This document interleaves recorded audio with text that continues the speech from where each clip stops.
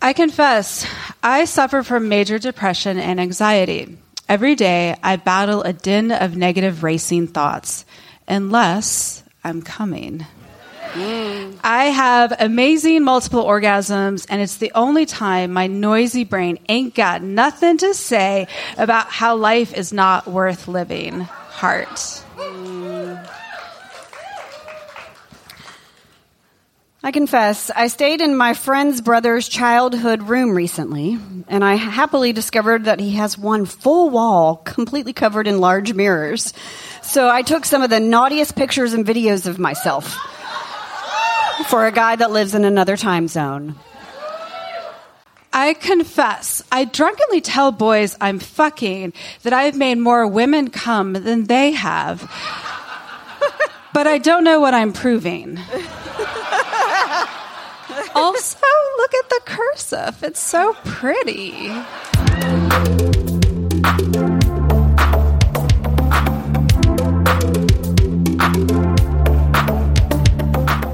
Sex. Almost everybody does it, and almost nobody talks about it, except at Bedpost Confessions, a storytelling show based in Austin, Texas. Whether the stories are funny, informative, political, or completely personal, the anonymous confessions from the audience are the stars of every show. Welcome to the Bedpost Confessions podcast. I'm Bedpost producer Sadie Smythe. With humor and humility, Renee Garcia's story, Finding Clark Kent, reveals a journey of sexual self-discovery after using his partner's sex toy. Before we hear from Renee, a quick reminder that all Bedpost storytelling productions are made accessible to the deaf audience members by the fantastic interpreters from Soul Illumination. Though the interpreters are there to serve the deaf, they enthrall the entire crowd with their beautiful expressions of American Sign Language. If you hear a roar of laughter and don't understand why, the interpreter may have stolen the show for a minute. On with the show.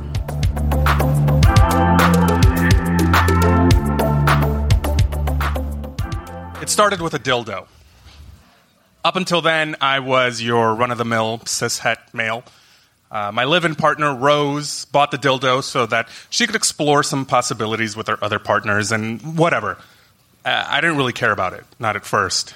It was just a dildo, and I wasn't really interested in putting anything in my butt. But I kept thinking about it. The dildo itself was long, maybe like 7 inches, and curved just slightly. A little piece of purple paradise. When she was gone, I'd think, maybe I could play with it. But I held off. I was ashamed to even think about it. You see, I'm Dominican, and I grew up with Dominican parents. My mother was always progressive and open, but my father was old school conservative, and he drove the point home early and often. For a man, the only thing worse than being gay was nothing. Nothing was worse than being gay. My father was truly mystified with how to handle me, his gentle, effeminate son, so he used the tools that he knew best. Force. When I was 12 years old, I got my right ear pierced without telling him, and when he saw me, he dragged me, crying and terrified, to the bathroom by my arm and told me that if I didn't take it off right there and then, he'd rip it off. I took it off. I'm happy to report that my father has grown a lot since those days, and our relationship is very healthy now. But the damage was done. Without even realizing it, I took an entire section of my identity, an entire neighborhood in the city of me, and I sealed it off entirely. Then, one day, sometime after Rose procured this wonderful little dildo, I had this thought. You know what? I'm a worthy individual. My thoughts are not shameful. My actions are not shameful. I am going to play with that damn dildo. I was also incredibly horny. So, having made the decision that I was going to turn my butt into this dildo's little pleasure palace, I turned my attention to the next logical matter, logistics. In these situations, You must consider the logistics. First things first, arm to torso length ratio. Basically, can I even reach my butthole? I laid down on my bed, brought my knees as close to my face, kind of like I was doing a reverse crunch, and I extended my hand to the area outside my butthole, the fire zone, if you will. I could reach it just fine, so that was that. Next thing, setting. Did I have enough candles? Did I have too many candles? How many candles are enough candles? I decided to nix the candles. Finally, there was the matter of hygiene. I looked at my two hands and I repeated to myself, butthole hand, non-butthole hand.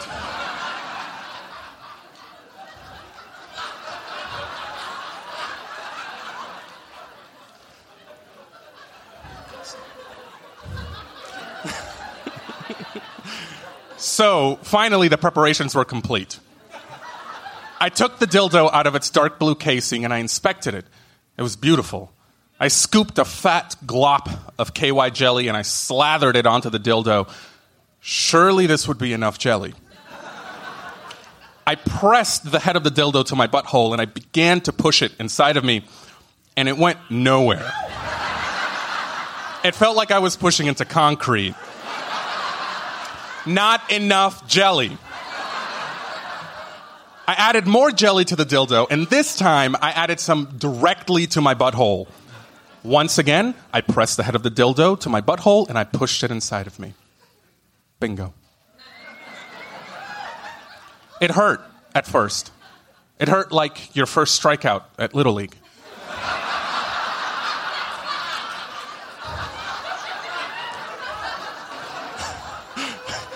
I don't know why you always laugh at that. It hurt like the first time Jenny told me she didn't want to dance with me, even though there were no other junior high school boys at the dance to dance with. It hurt like all of that, except, in your butt. But despite the pain, I continued to push it inside of me. Further and further, I pushed it into my, what I can only imagine, cavernous asshole. I did not realize these things were so big. And then I found my G-spot. It felt amazing. It felt divine. It felt like I had to pee. But I knew enough that if I kept at it, then maybe something magical would happen. So I propped up my iPhone on my blanket, taking care to use my non-butthole hand, and I put on the cheapest, dirtiest porn I could find. Title, Old Man Makes Teen Come. Don't you dare fucking judge me.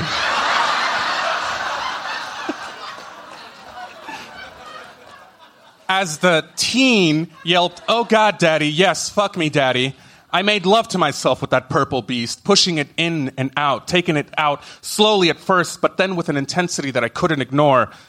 God, yes, fuck my tight teen pussy, Daddy. The 28-year-old said. In between strokes, I wondered how old the male performer really was. And that if after the scene, maybe they would go outside for a smoke and say shit like, "You know what, Jerry? When you came on my tits, I could really feel the emotion." I kind of hope they did, because, man, that would be pretty all right. But the whole daddy teen thing wasn't really doing anything for me. I would find myself closing my eyes and thinking, dick?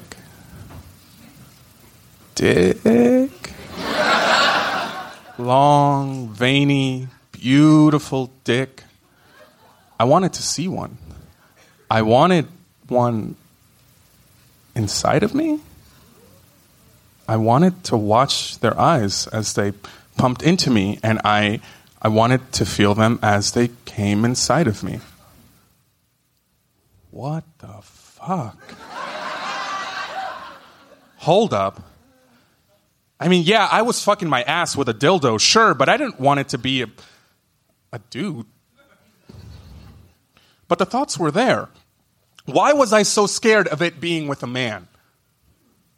And then, in the midst of this psychosexual crisis, I came so fucking hard. I had to change the sheets. Okay, I thought after, maybe there's a small part of me that wants this. A small part. I have a partner. I have another partner. They're both women. Maybe I'm like 90% straight. 89%. 88%. I had become a hostage negotiator to my own sexuality. I told my live-in partner, Rose, about my adventures with her purple friend. Really? The smile on her face betrayed her excitement. Yeah, it was nice. Nice. Jesus Christ. Well-cooked salmon is nice. Dancing at Blues on the Green is nice. This was fucking amazing. And you laid down a towel, Rose asked me. Yes, I laid down a towel. And you cleaned it after? Yes, I cleaned it after. Like with soap? Yes, with soap. Okay. Do you think you would like that if I did that to you? She asked me. I don't know. I think I want it to be a man. Okay, she said, barely containing her glee. What if I showed you pictures of men and you told me which ones you found attractive? Sure. She pulled out her phone and the pictures whizzed by. Men who looked like models, bare-chested and barefaced. No, those are nice, but I think I like them older and hairier, maybe? My world span a bit. Hairier, older men? What the hell was I saying? But I couldn't deny it. When I thought of these hairy, hirsute gentlemen cornering me in a public gym, well, hello. The pictures scrolled by. I looked at a few and I pointed them out. Nope. Hell no. Whoa. That one. He was hairy and old and had a creepy smile on his face that said, yeah, I know what I'm doing. Why was I attracted to this creepy ass dude? I didn't fucking know. It felt like a newborn being asked what his favorite food was. I don't know. The one that tastes good. Well, I'm here for you whenever you're ready, Rose told me. So a few months passed, and I found myself on the outside of a patio of a club, waiting for a drink at the bar. A man wearing a suit stood next to me. He looked like Clark Kent. Glasses and shy. You corner him in a phone booth, he might come out with superpowers. That's what he seemed like to me. I struck up a conversation with him. He was friendly and kind, and suddenly it hit me. I was smitten. Really, really smitten with him. Maybe this wasn't the first time I had been smitten with a man, but after my experience with the dildo and feeling more comfortable with my sexuality, this was the first time that I could actually acknowledge it. It felt great. Clark Kent had this way about him, confident without being cocky, charming without being obnoxious. Our conversation quickly moved from the realm of just friends to something else, something new yet very familiar. We bantered and teased each other. Sparks were flying all over the place. It wasn't just a one-sided crush after all, I thought. He likes me. I began to panic. I know how to flirt with women, but how the hell do you take things to another level with a man? Should I punch him on the shoulder and say, hey, bro, I dig your style, man? That didn't seem right. Before my brain could settle on a strategy, my mouth decided to take matters into its own hands. Without even realizing that words were coming out of my mouth, I heard my mouth say, so what would you do if you had $1 million?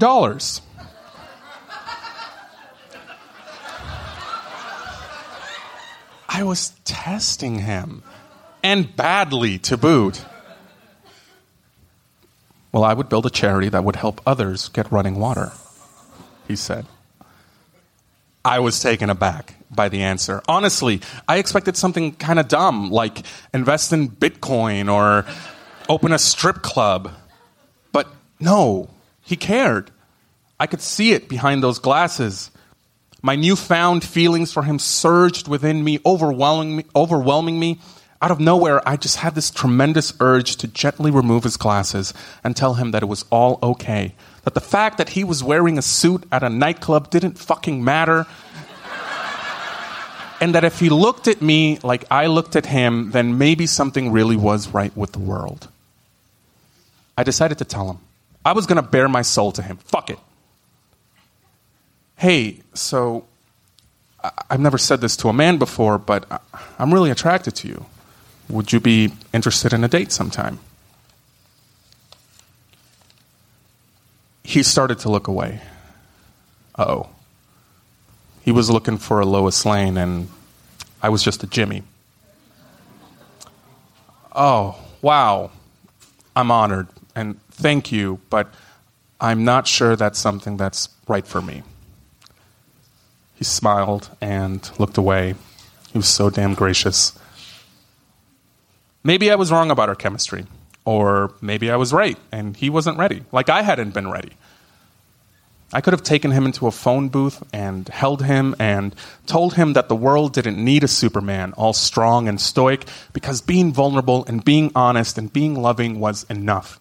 I wanted to tell him that being Clark Kent was enough. But I just couldn't get the words out. Leaving the bar that night, tired and heartbroken, I couldn't help but think back to that purple dildo where it all started. How a simple act of, let's face it, horniness, helped break me free from the jail that I had let others put me in. That dildo helped me realize that, yes, I had an attraction to dirty, old, hairy-ass men. Just like I had an attraction to Clark Kent. That these two things seemed like a contradiction doesn't matter. The why doesn't matter. Only the acceptance of it. And I do finally accept it. And for those of you out there who are thinking about giving this whole dildo thing a shot, and I highly, highly recommend it, please allow me to give you a parting word of advice. Always remember, butthole hand, non-butthole hand. Thank you.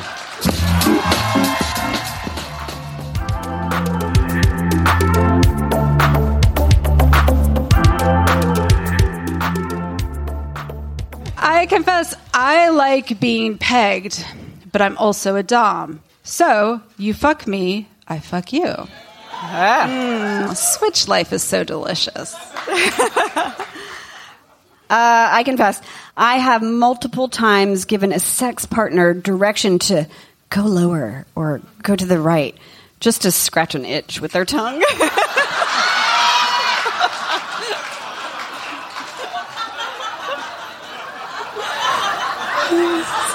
Love it. I confess, I have HPV. I disclose to all partners. It has been an annoying experience so far and an incredible tool for weeding out all assholes. I also confess I am sick to death of the lack of STI education in the kink and poly community. Get educated. No cis men can't get tested for HPV. You probably had it, have it now, will have it. Fuck the medical patriarchy and health-based slut shaming. Yep. Yes. I confess, I can't stop masturbating to the forced vomit scene that my partner and friend have planned for us. I didn't think I would find myself this far down the kink rabbit hole, but I'm never looking back. So many new things tonight. Yeah. Thanks for sharing.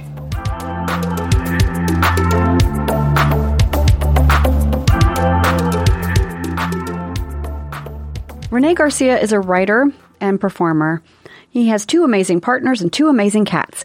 Well, 1 amazing cat. The other one's just fine. This story was recorded in front of a live audience at the North Door in Austin, Texas. Rest in peace, the North Door. We miss you.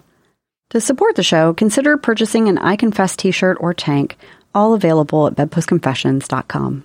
Follow Bedpost Confessions on Instagram and Facebook for more audience confessions.